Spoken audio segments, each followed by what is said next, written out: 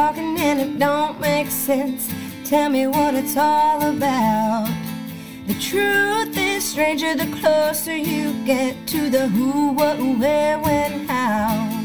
Absurd is the word, guess what I heard. Absurd is the word, guess what I heard. Guess what I heard. Guess what I heard.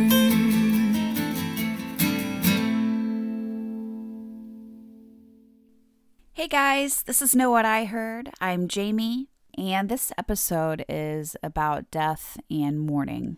I was joined by Courtney Lane, who is a historian and a Victorian hair artist, and she and I talk about why death is still kind of a taboo topic and why we don't talk about death and our grief as much as we used to, why it's so expensive to bury a body. And she explains how the handling of a body and the grieving process has changed over time, and also explains some of the other options besides just cremation and burial whenever it comes to disposing of a body.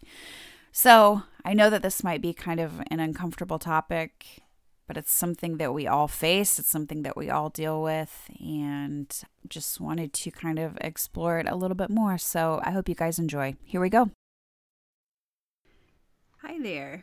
Hey, how are you doing? Good. Thank you so much for doing this. Absolutely. I guess if maybe you just would want to introduce yourself and explain what you do, because that's fascinating too. Yeah, absolutely. Well, I am Courtney Lane, and I'm a Victorian hair artist, historian, and professional weirdo, according to my business card. And what that means is I essentially make artwork and jewelry out of human hair. Often this is to memorialize a deceased loved one. Not always, but very often. There is a very old history behind this art form that is very important to me that I have studied extensively. So I do also have the history component of it where I'm always educating on the history and how it's evolved over time, and professional weirdo because a lot of people have just never heard of hair art. Yeah. And on the surface level, it's, oh, you do what with hair? It can be a little jarring if you've never been presented with it. Yeah. But then again, people make jewelry out of ashes and different things, and that's becoming more and more common. So I don't know why hair would be such a foreign concept, because that's something you could actually recognize as being the person that you lost. Absolutely. At the heart of it, cremation jewelry and hair jewelry sort of hold the same sentiment in the sense that this is a part of your loved one that you are keeping and memorializing. And really, hair art has a much longer history than cremation art. So those cremation pearls, pendants, artwork, blown glass, there's a lot you can do with cremated remains these days. It's really sort of the modern version of hair work. Okay, very cool. So I guess, how did you kind of become interested in, I don't want to necessarily say death, but kind of, I guess, and doing the hair art? Yeah, well, I guess you could say that I have an interest in death. That did start rather young, but the way it began was I was probably 5 or 6 years old, and my grandmother and I traveled to New Orleans to see the above ground cemeteries. And at that age, it was just something my grandmother wanted to see. She wanted to go on those tours, and she assumed that I wouldn't really know what we were looking at. We'd just be on a little field trip. But in my eyes, I knew exactly that this was a cemetery, and I immediately could tell, because I grew up in South Dakota, so I could immediately tell that this cemetery is very different from the cemeteries that I've seen. Right. And the graves were older, and some were more intricate and more beautiful. And I just really became enraptured with the way people have memorialized their loved ones throughout history. And I always say that it goes back to that cemetery because my eyes were open to the fact that there is a different way and there are different monuments, and that kind of sparked this lifelong interest that all began with memorials. So that's very much where hair art comes in. Because once I was presented with hair art, it just absolutely made sense because it's not only memorializing the loved one, it's a part of them.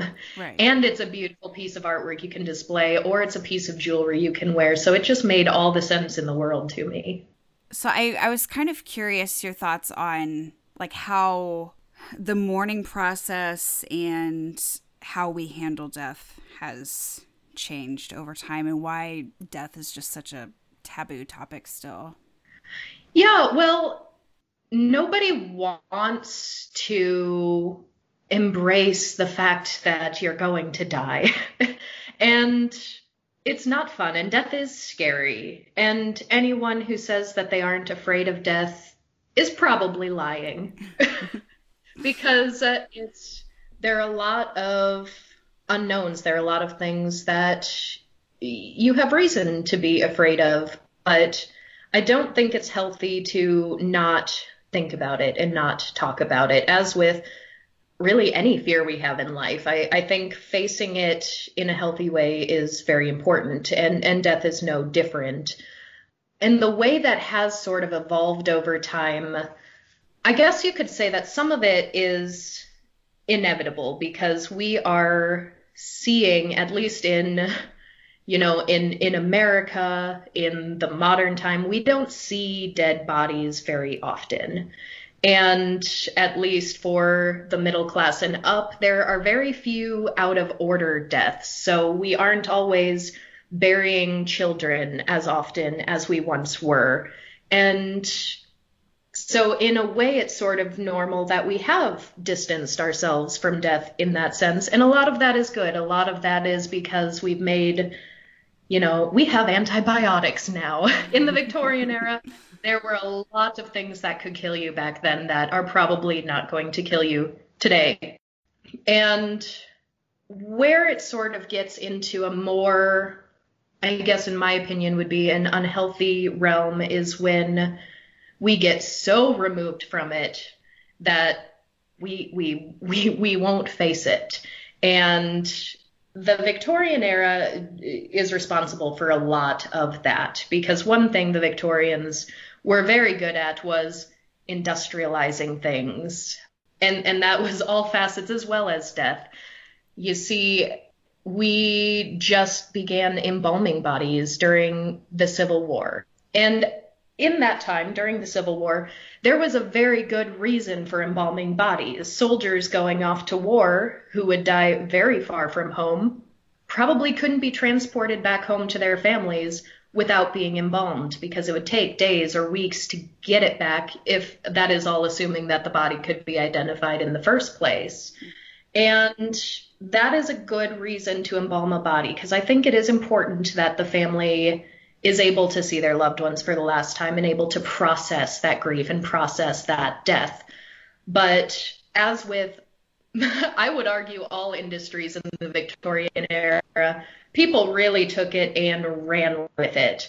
And over time, getting into the Edwardian era, getting into the 1900s, we started embalming nearly all of our bodies, at least specifically in Christian funerals, in secular funerals, in America, in sort of the first world predominantly white countries especially, began embalming all of our bodies. And now it's gotten almost to the point where people almost think they need to embalm a body if they're going to see it again.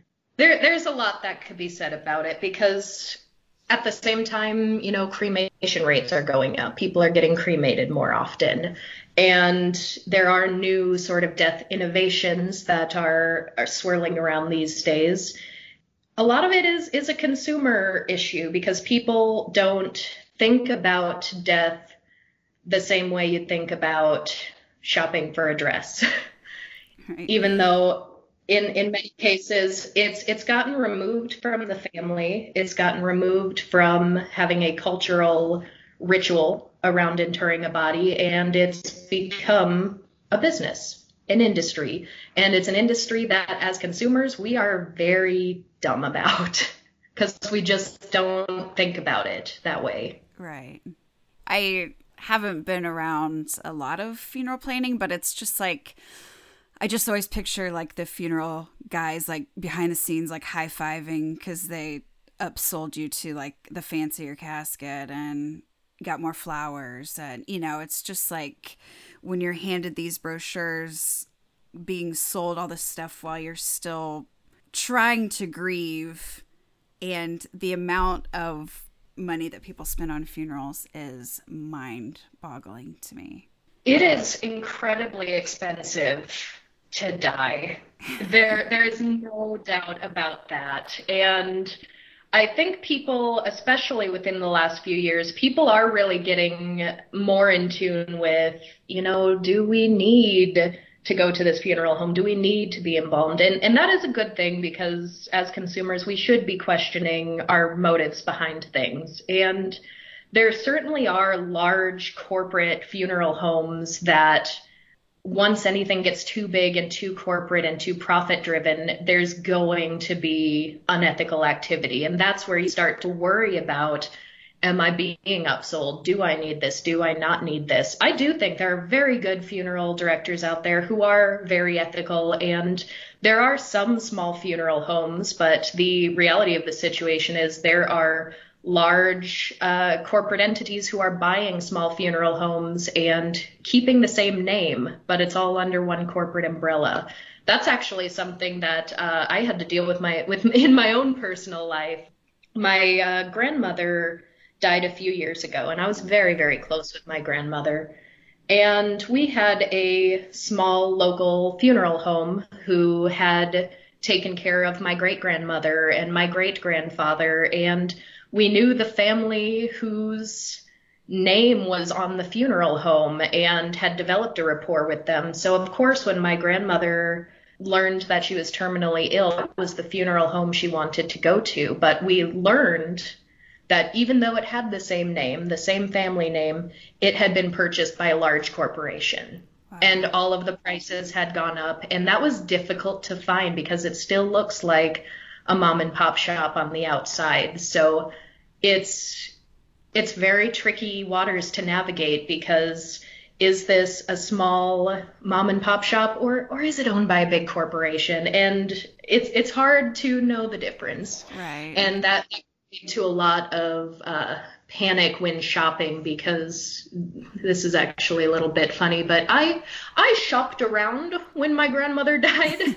You don't think of funerals as shopping around, but I actually called each and every funeral home in the city where she died, and I found out if they were still local, if they were owned by a corporation, and I got their price lists for absolutely everything. So I was able to see right then and there which ones are still local and which one is the cheapest. And that's something that is difficult for people to do because you just don't think of doing that with death. You don't think of it as the industry that it is. And yeah, so I guess that's my my advice as well as my experience is if you are thinking of embalming or cremation and you don't have a community or a culture or a religion that's dictating the way you are to be interred, to really do your research. And sometimes it can help to do that before the death is right on your doorstep. I actually worked with my grandmother to do this because she knew she was terminally ill and she wanted my advice and she wanted my help in shopping for that. And it was actually a great comfort to her to know that she was going to be in good hands once she died and that we weren't going to be exploited on cost and that kind of thing. Right. Yeah, I think it's really important for people to be very clear on what they want, their wishes. Mm. It's their wish. I mean, like, it's a big thing to want to respect the way somebody wants to be remembered, and when you don't know, it makes it really tricky to assume. Absolutely. And that's the last thing you want when you are grieving a deceased loved one, is to worry about, is this what they wanted? Or to have some sort of family fight about what to do. Because I think everyone has like that uncle who says, just throw me in a dumpster. Like, okay. I feel like everyone has that family member. Yeah. And even if you genuinely don't care what happens with their body, I mean, the grieving people you're leaving behind might, and there might still be a fight about it. And that's the last thing you want when you're grieving, because grief is already so heavy that it's just one more thing if you don't plan and think ahead. Right. What do you think the reasoning is behind us trying so hard to make someone look alive after they've passed away? They generally don't look like themselves, and they're trying to make it look like they're alive, like they're just sleeping, and we're kind of relying on a stranger to make them look natural. Often the women, are wearing more makeup than we've probably ever seen them wear. Their hair's just done up. They're dressed in their fanciest outfit, and we're just trying to make them look alive, but they're not. And to me, it can be very creepy. So what is our fascination with that? It can feel a little creepy and a little icky because I know exactly what you're talking about. I've experienced it myself where there's an open casket. They're all dressed to the nines, but it's still a dead body, and it is still a dead body. And when you're grieving, it can be jarring. It really can be. And that it's not to say that everybody is going to have an issue with it, but I think it's just sort of habit, especially when it comes to funeral homes. When you're working with a traditional funeral director, it's sort of habit. It's part of how they were trained. It's part of how society has been trained to, to do this, do the hair, do the makeup, wear a fancy outfit, go in a fancy casket. It doesn't necessarily need to be that way, but I do think seeing the body and having time with it is very important and very helpful and can help you sort of begin to process your grief in a healthy way. And this isn't, of course, to say that all cultures do it, but a lot of traditional funeral homes do just by default. And there are cultures who are far more community-based. If you are at all familiar with Jewish burials, Muslim burials, they very often have a community of death care volunteers or workers who will very ceremoniously wash the body, dress the body, inter the body according to their own beliefs. And I love the fact that it is community-based, because in America, for, maybe more secular people, even for Christian people, a lot of it is no longer community or family based. We have just outsourced it to businesses. And sure, there may be some things we do need help for business, because most places it's not legal to just cremate your own body. So sometimes you do need that funeral professional, but I think it's important to establish what the family would like to do versus what you need help with. And it all comes back to really contemplating and really planning to make sure that it's done respectfully and in the way that feels right to you. So one thing that really kind of confuses me about how we handle and process death is that we put a lot of focus on the soul, or, a person going to heaven, or that they're our guardian angels and that they're with us, and that, they've moved on to a better place, which is great, because that, I know that's how people cope.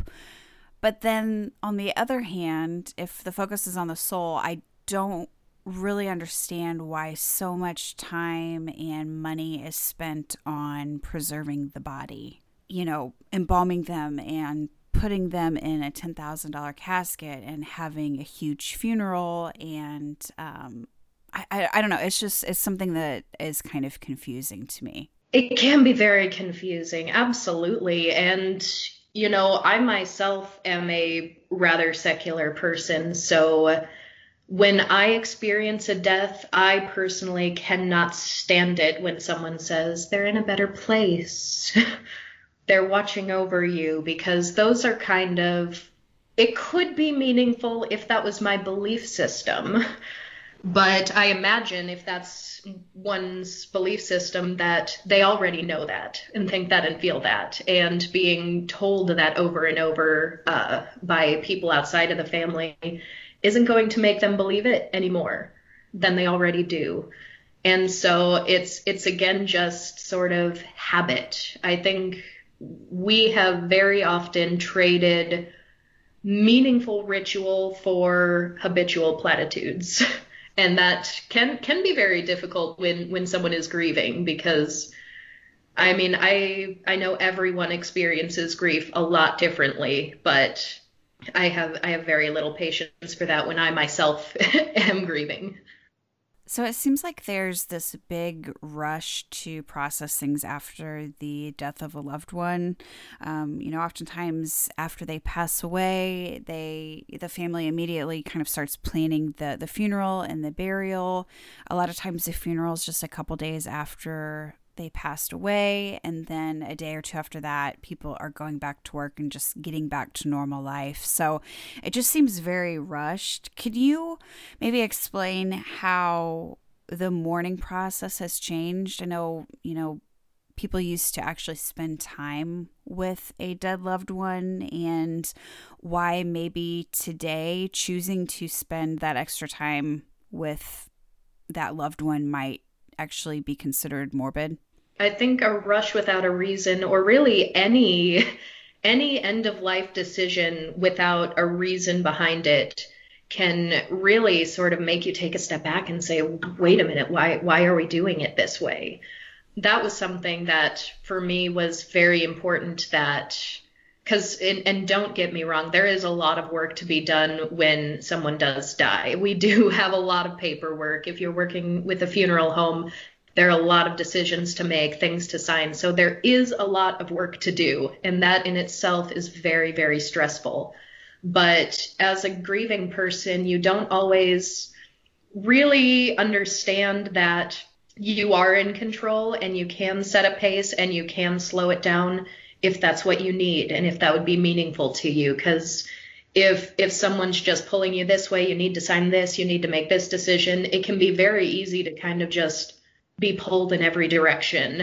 And it can be difficult to speak up for yourself. And I know for me, when my grandmother died, she very specifically did not want anyone outside of the family to see her dead body, which I think was a very interesting decision on her part, because her parents had the embalming and they had the casket and they had the large funeral where everyone came to see them one final time. That was my grandmother's one thing. I don't want anyone outside of the family to see my body. So she did not want the funeral. And considering that, it's like, all right, we already know that we aren't going to invite people in, but the family was already there when she died. We were present. And in our case, we were in a hospice house when she died. So we had a hospice nurse who said, I will call the funeral home whenever you're ready. I told the nurse ahead of time, I'm going to need a little time with her body, so do not call the funeral home until I tell you to. And that was very important to me, because as a hair artist myself, I wanted to be the one to cut my grandmother's hair. So together with the whole family, we sat there and we were the ones to move her body, and I was there with my scissors cutting the locks of hair off. And that in itself was really, really healing, because even though I now have her hair, I can make artwork, I can make jewelry with it, which is very meaningful. Having that experience with her body was also very meaningful, because of course it was sad, there were tears, but it also gave us some time to have a weird almost sense of normalcy, because as you know, dead bodies are not easy to work with. They are heavy. They are quite literally dead weight. And then at a certain point, rigor mortis will start to set in, and then the body will be even harder to move the way you need. So even though there were tears, we had our solemn time together as a family.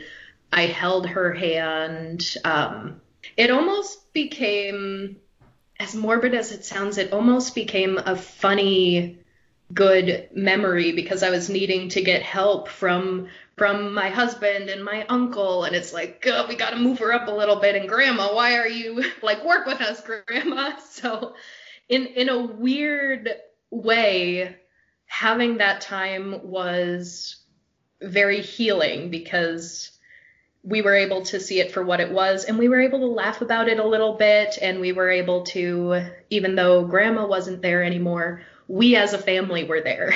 And I think that's really what mattered. And then on our own time, we had the funeral home come and take her. But by that point, I felt like we were in charge and we had the time we needed. And I think that's very important. And it's something you need to know before it happens, because once the death happens, whether you're in a hospice or a hospital or if it's at home even, there can be a very big rush, like get the body out, do what we need to do, on to the next thing. And I guess with my work and my own experiences, I want people to know that you can slow it down if that's what you need. Our modern society has made things morbid. And yeah, death can be morbid. There can be things about it, but it's also a natural process in life. And we are all going to die. And why do we need to make it this morbid thing? And if I want to cut my grandmother's hair because that's healing to me, why should that be morbid? Even though some people think, oh, Victorian hair art, that's a little morbid. If someone wants to take a photograph of their deceased loved one, why does that have to be morbid? If it helps you heal, if it helps you grieve, and it feels right, we shouldn't just blanketly call something morbid. And you know, who are we to say that it's weird and creepy if it helps someone, you know? So before, like, our reliance on funeral homes to handle the body, and before embalming became common practice, if someone passed away at home, what did the process look like for the family as far as taking care of and handling the body and kind of that mourning process? It was very often taken care of at home, and it was very often taken care of by the women of the home. You know, women traditionally are put in the role of a caretaker, and that is very often the case in life as well as in death. And there are all kinds of Victorian mourning rituals, and some of them varied regionally and culturally, but it was very much clean the body, dress the body. In some way, it is what we still do today, make the body look nice and presentable, but it was very often done in the parlor of the home. And there would be very sort of obvious signs of grief. It wouldn't be uncommon to hang a wreath on the door, hang some black crepe. There was, of course, mourning clothing that men and women, but especially the women, were expected. If you are mourning and grieving someone, you wear black, and you wear very elaborate black clothes. And they would invite people into the home to see the body. There were funeral biscuits. In Sweden, there were funeral candies that you would sort of just, as a custom, make to give to mourners if they were coming into the home for the, I guess, what would be the modern equivalent of our funerals at our funeral homes. So it was, in that sense, I think, a lot more intimate. But it was also the after everything was said and done and the body has been buried and was probably not embalmed because, as I said, embalming began in the Victorian era, so it was still very new. Maybe some of the upper class people would be starting to get embalmed, but certainly not everybody by this time. And so I think even after the body was buried, there was still more of an outward expression of grief. I have lost someone, therefore I am dressing in black. I am mourning this person. And I think there are good things about that, and I think there are bad things about that. In some cases, it's bad in the sense that, you know, society almost demands and expects that you wear these clothes, and they expect that you wear it for a year or more. And that societal expectation of this is how you grieve is not a good thing. I don't think anyone should be told how they should grieve. But I think the fact that it was normal to outwardly express your grief is in some ways very good, because a lot of people don't feel like they can do that these days, because in our really fast-paced society, it might be, okay, get the funeral over with, but then you're going to be back at work the very next day, and you don't get a lot of bereavement time off. And sometimes it feels as a griever that you're making other people uncomfortable if you let on that you're still grieving and that you're still sad. So I think some people in that sense, present day, will more have a tendency to bottle up their grief and not talk about it or express it as openly as you would. So that's why I think a lot of people romanticize the Victorian mourning, because they were allowed to express their grief this way, but they were also kind of expected. And that in itself was an industry. There was a whole warehouse dedicated to mourning clothes. So that also became an industry. The Victorians were very good at industrializing what was previously small business. It sounds like it.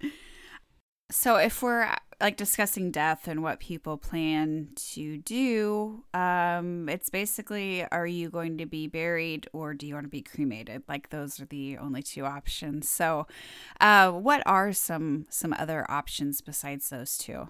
Yeah, I think it's important for people who don't have a cultural defining way to go.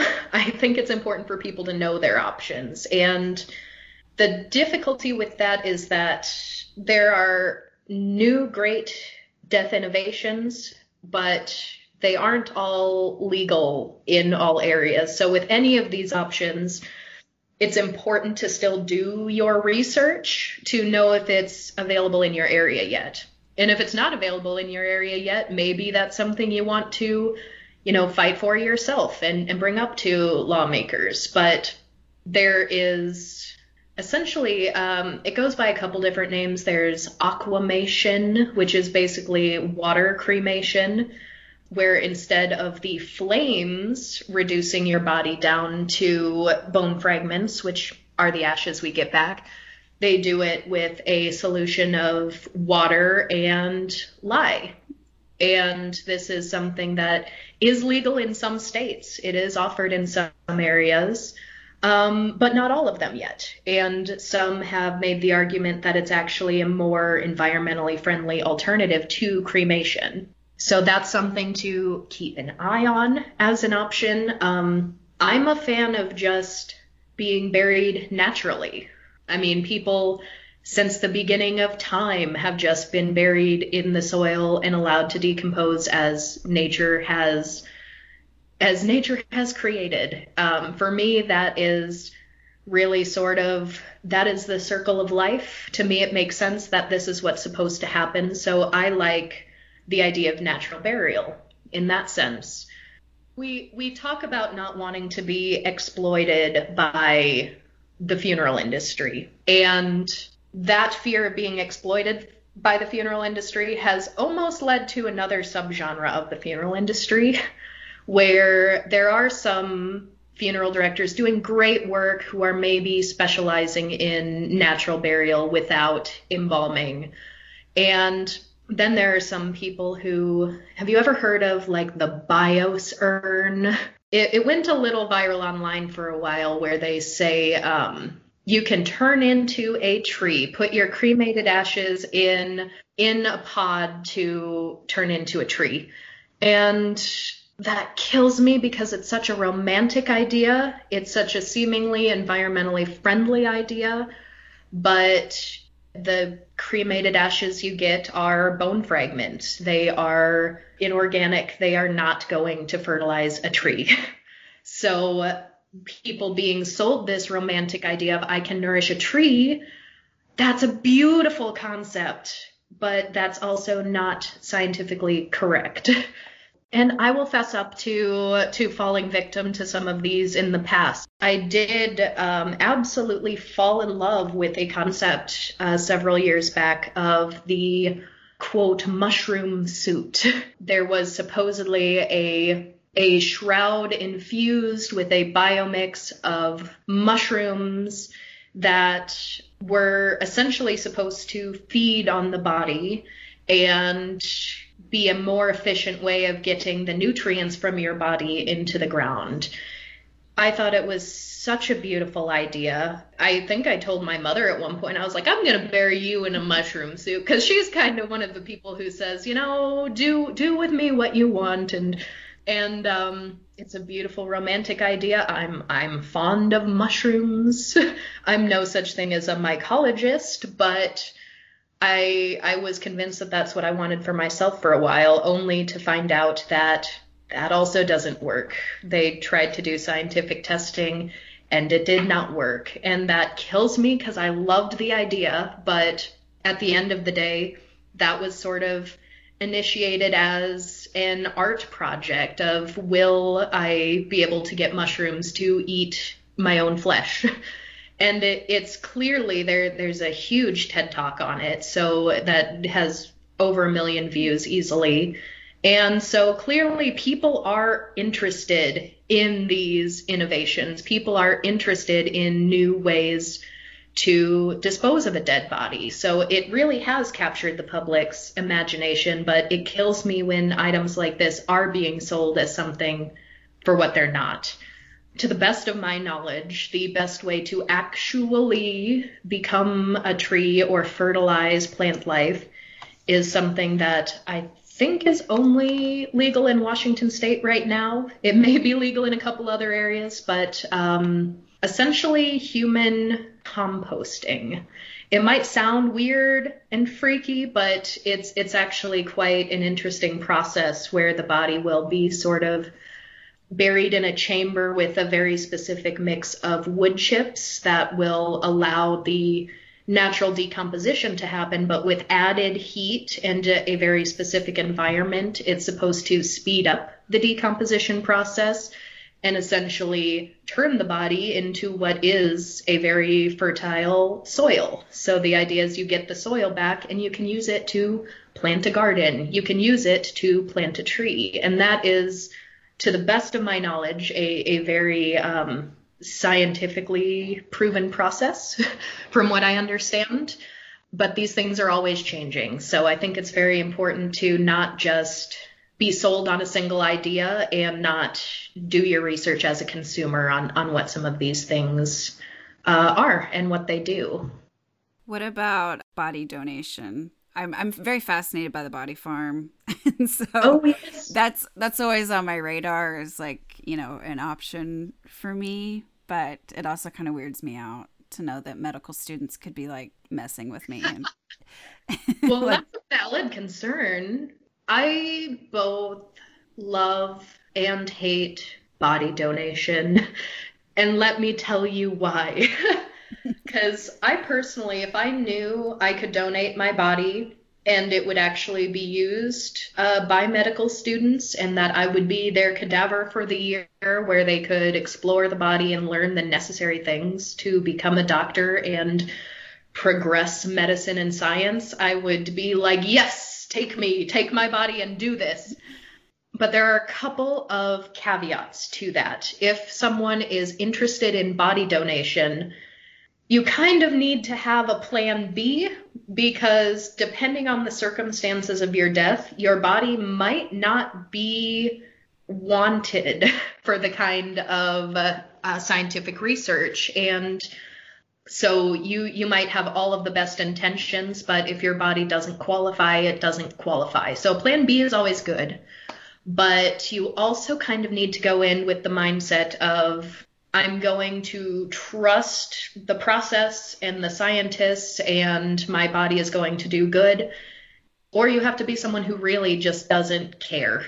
Use my body however you need. Some people are like that, and all the power to them. But my personal concern about full cadaver donation is that, yes, maybe you can go to medical research. Maybe you can go to a body farm where people will study the decomposition, but maybe you're going to be blown up with a bomb to test military devices. And maybe you're going to be tested on, what does this weapon do to a body? And if you're not morally and ethically okay with that, then maybe you need to think of a different option, or at least know that that's a possibility. And it's kind of messy and muddy to get into, but there are things like that that can happen. And there have been situations of people who have said, I don't want to be tested on military explosives, only to find out that that was what happened to their body, even though they thought they were going to have their brain dissected for Alzheimer's research. So you can't be precious about what's going to happen with your body if you go the donation route. Now, there are some kind of middle grounds that you'll have a pretty good idea of what's going to happen with not necessarily a full body, but parts of your body that you can donate. And this can also be good for people whose bodies might not qualify. So to use my grandmother as another example, she did die of pancreatic cancer. So by the time she died, lots and lots of internal damage, and she would not have qualified for full body donation, even if that's something she wanted. Now, what she did do was find out that she could donate her eyes to the eye bank for sight restoration. And she said, well, yeah, absolutely. If there are any parts of me that can help someone, that would be great. So that's something that we were able to facilitate with the funeral home, because they said, yeah, we will work with the Lions Eye Bank, and we'll make sure that that's harvested. And then they kind of asked us, if we find any large swatches of her skin that we think could use for donation, are we allowed to take that? And we said, yeah, absolutely, of course. And sometimes long bone can be donated, so the bones in the arms or the legs. And a lot of that is all things that you can facilitate with funeral homes, because a lot of funeral homes will work with those sort of individual body part donation systems. So I think that's a lovely thing, because even though she wasn't able to, nor was she really interested in donating her whole body, there were parts that were usable. And so it really, it comes down to a lot of research, because even if donating your whole cadaver does sound like something that's right for you, you need to find out where you can donate and what paperwork you need to sign to sort of broker that transaction. So it all comes down to meditating. What do you want your death to look like? Right. So if I had wishes to be buried in a little wooden box on my farm, is that an option? Like, do you know what the laws are? Because you'd mentioned the natural burial. Like what are the rules behind that? You know, I can't give a blanket answer to this, because every place is a little bit different. I will say with the natural burial that you are somewhat at the hands of other businesses, because cemeteries are a business. Some cemeteries have a green burial section where you can be buried there without embalming, but some cemeteries just say we only take embalmed bodies. And technically, as a business, that is their right to do. So even if you want a cemetery with a green burial, you kind of have to find out which cemetery will take you. So that's unfortunately more research. But as far as being buried on your land, that's a trickier one, because the answer is just maybe.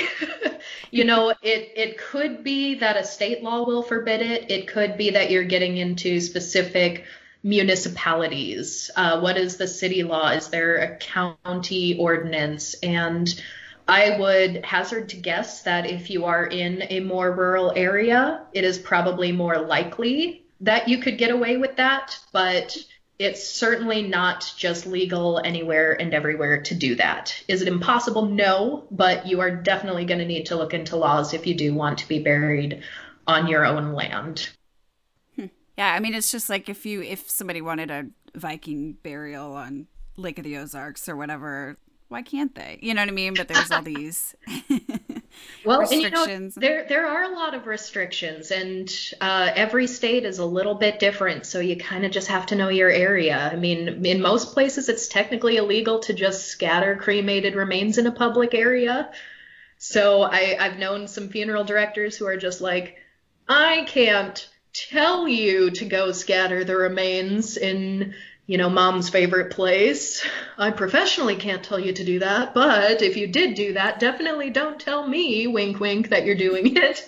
So there are some weird laws, and some of them don't really make sense to me. Some of them seem to be more protective of the industry than the individual family.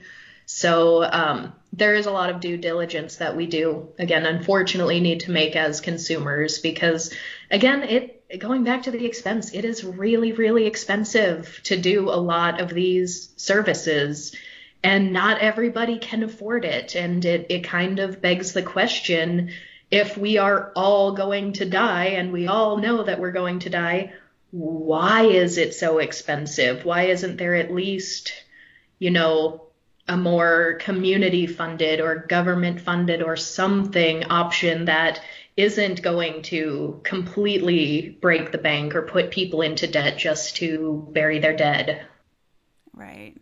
So I think most people my age have grandparents or even parents that have burial plots that they've had for years, and it was kind of like you got married and then you figured out where you wanted to be buried. You got your burial plot and plan to be buried side by side. So that's something that's just not even really heard of these days, or very rare at least. So are there other trends that you're aware of that, people are kind of moving away from?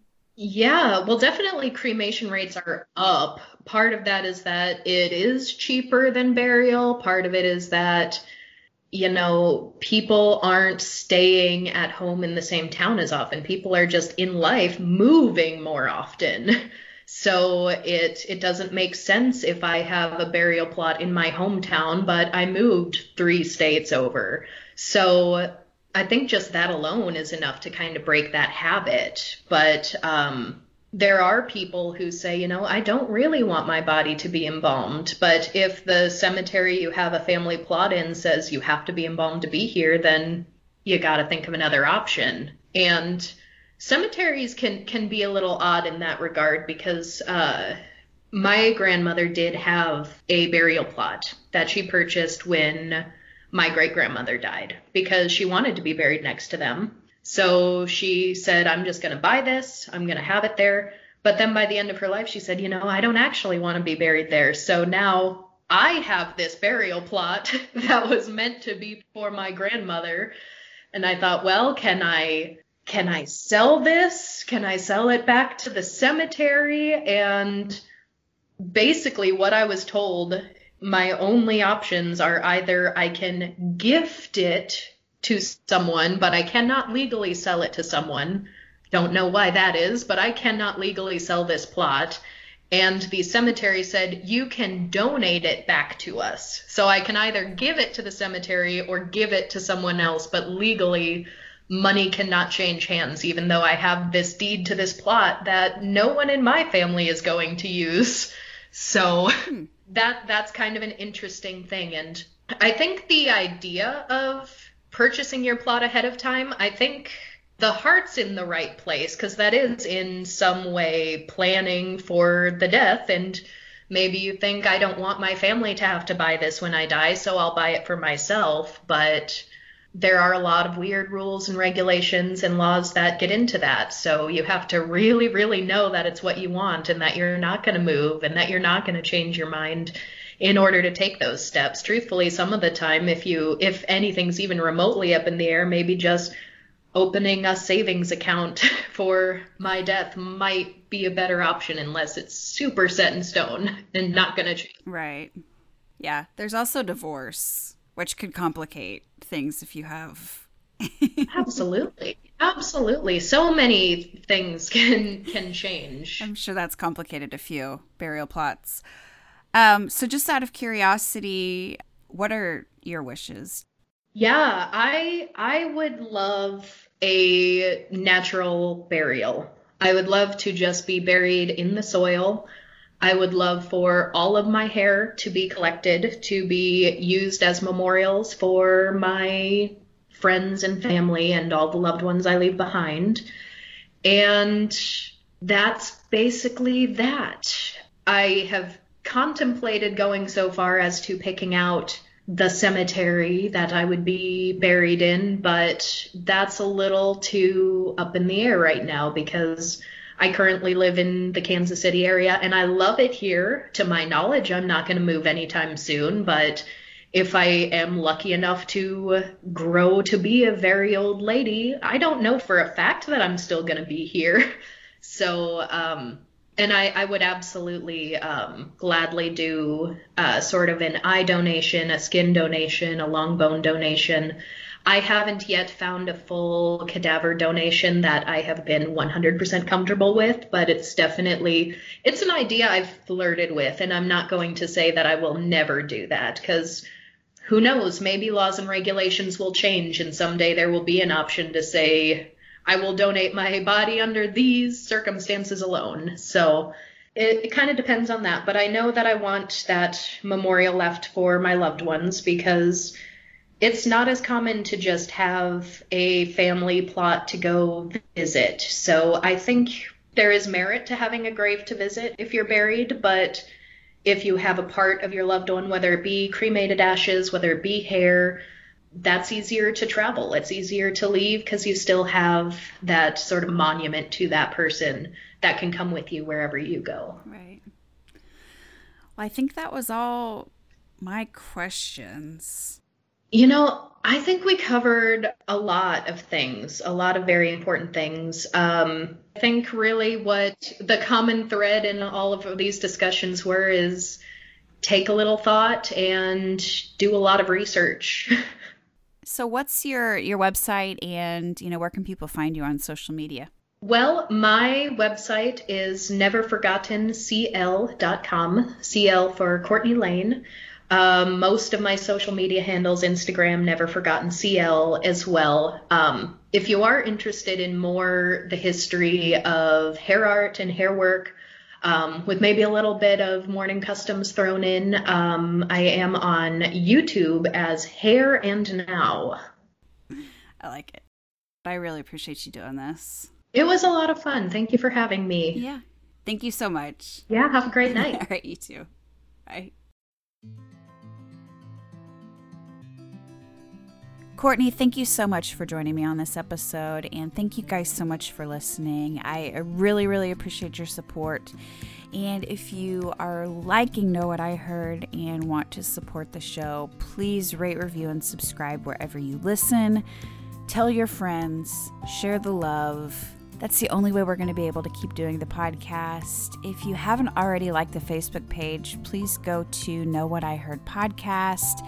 Follow us on Instagram. If you have any show ideas, comments, questions, anything at all, send me an email at knowwhatiheard@gmail.com. And until next time, hey, know what I heard?